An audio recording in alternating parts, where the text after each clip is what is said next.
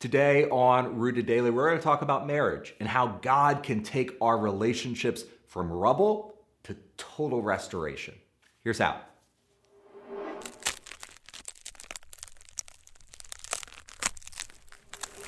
Welcome to Rooted Daily, the podcast where in 10 minutes or less each day we root you in the Bible so you can grow with God. I'm Brandon Levy, and we have a God who can bring you from total destruction to total restoration. I mean, think about Paul. He's a guy who was as far away from God's will as you could get. But then Jesus showed up, and Paul was not just forgiven, he was restored to be a bold advocate for the gospel he once persecuted.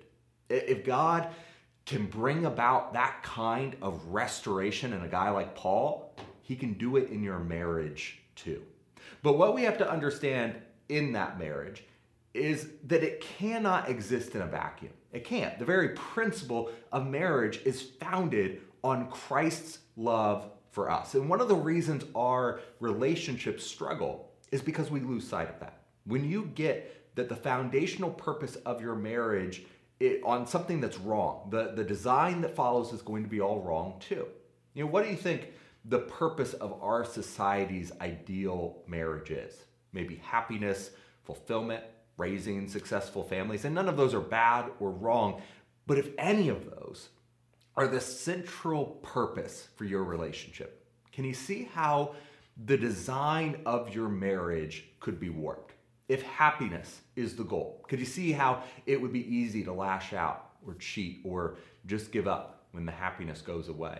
If fulfillment is the goal, what happens when your relationship feels empty and meaningless? Or maybe it's raising a family, that's the goal. What happens when you find out that's not in the cards? What happens when your kids are raised and gone?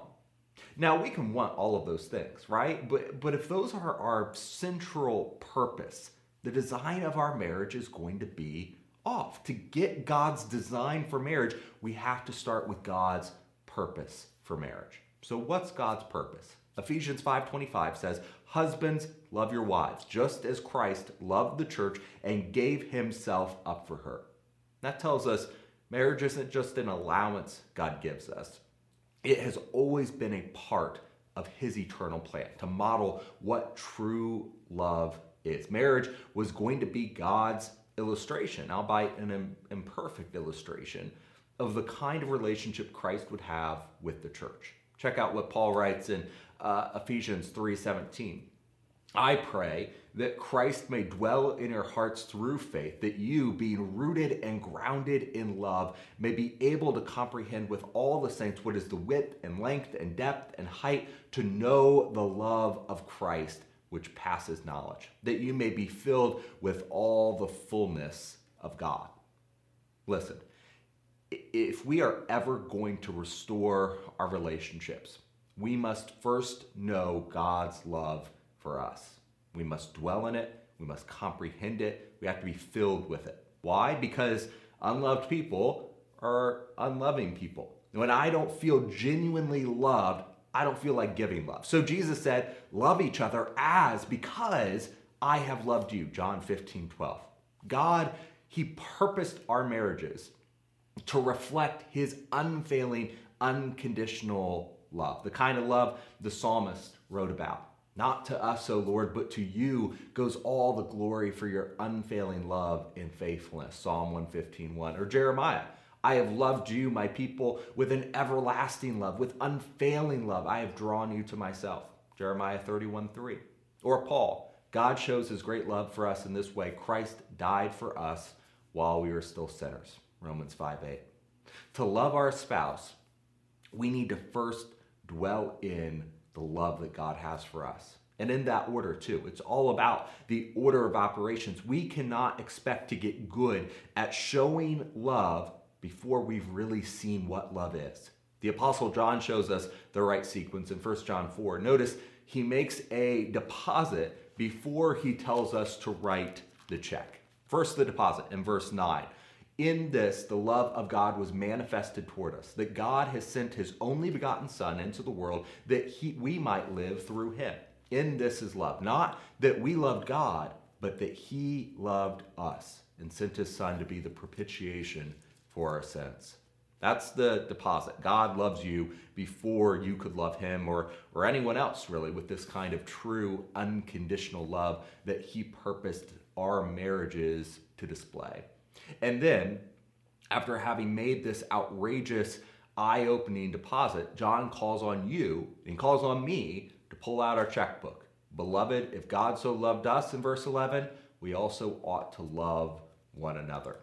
So here's what's so important to understand. The way to restore purpose to your relationship is not to double down. It's not just with pure grit and willpower that you try to overcome whatever barriers there are and love your spouse more. No, the Bible says that's really not the right order of events. You must first experience, comprehend, dwell in God's love for you. Remember Paul's prayer, may you be rooted and grounded in love, Ephesians 3:17. We are like trees, just like they draw up their nutrients from the soil in order to survive and bear fruit. We draw nourishment from God. We draw nourishment from God's love. Your ability to love your spouse well is dependent on you being rooted in God's love. That's where the nutrients come from. And have you noticed what happens when a tree has no contact with the soil? Every year, around New Year's Day, we see this exemplified for us. Somewhere around the first of the year, families go over to their Christmas tree and they take off the ornaments, they take off the lights, and then they carry the tree outside. And if they're like me, they leave that house or that tree on the side of the house until June. Now, as they're carrying the tree out, what happens to all the needles? Where do they wind up as you drag it out of the house? They go all over the place, right? Why? Because over time, that tree has been rooted in a metal bowl rather than soil. And over time, it has a pretty bad effect on the tree. It becomes brittle and fragile, easy to fall apart. Maybe it looked pretty for a while, but it was dying. Their roots weren't getting the nutrients they needed to survive and to thrive. And maybe your marriage looks good on the outside, but are you finding it hard to love? Has your love become brittle and fragile, easy to fall apart? I mean, no matter how hard you try to love, your love seems to just quickly fade away. If that's the case, maybe your roots, your life, is grounded in the wrong soil. The first step we need to take to restore purpose to our relationships is not toward the people we want to love, but toward God. The secret to loving is in the receiving. We love because he first loved us. The key is having our roots go down deep into the soil of God's perfect and unconditional love. And that'll do it for this episode of Rooted Daily. I cannot wait to sit down, open up God's Word with you next time. Thank you for watching this episode of Rooted Daily. We're praying that you are growing with us as we study the Bible and use God's Word as our only foundation. If you appreciate this content and you want to make sure that others see it, subscribe to the podcast on your favorite app and hit the share button.